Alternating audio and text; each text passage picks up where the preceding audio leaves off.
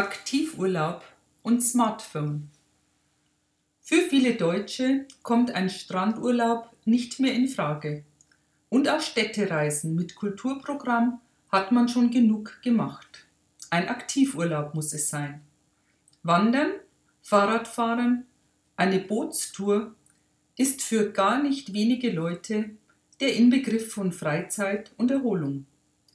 Auf das Smartphone möchte aber auch im Urlaub kaum jemand verzichten. So stellt sich die Frage: Wie lade ich mein Handy, wenn nirgends eine Steckdose in der Nähe ist? Ist man mit dem Auto unterwegs, dann ist es kein Problem. Das Handy wird über die Buchse des Zigarettenanzünders per Kabel aufgeladen.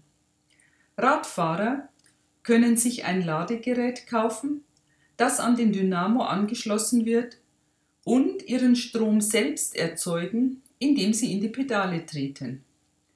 Eine Powerbank ist eine gute Idee, aber natürlich benötigt sie selbst hin und wieder eine Steckdose.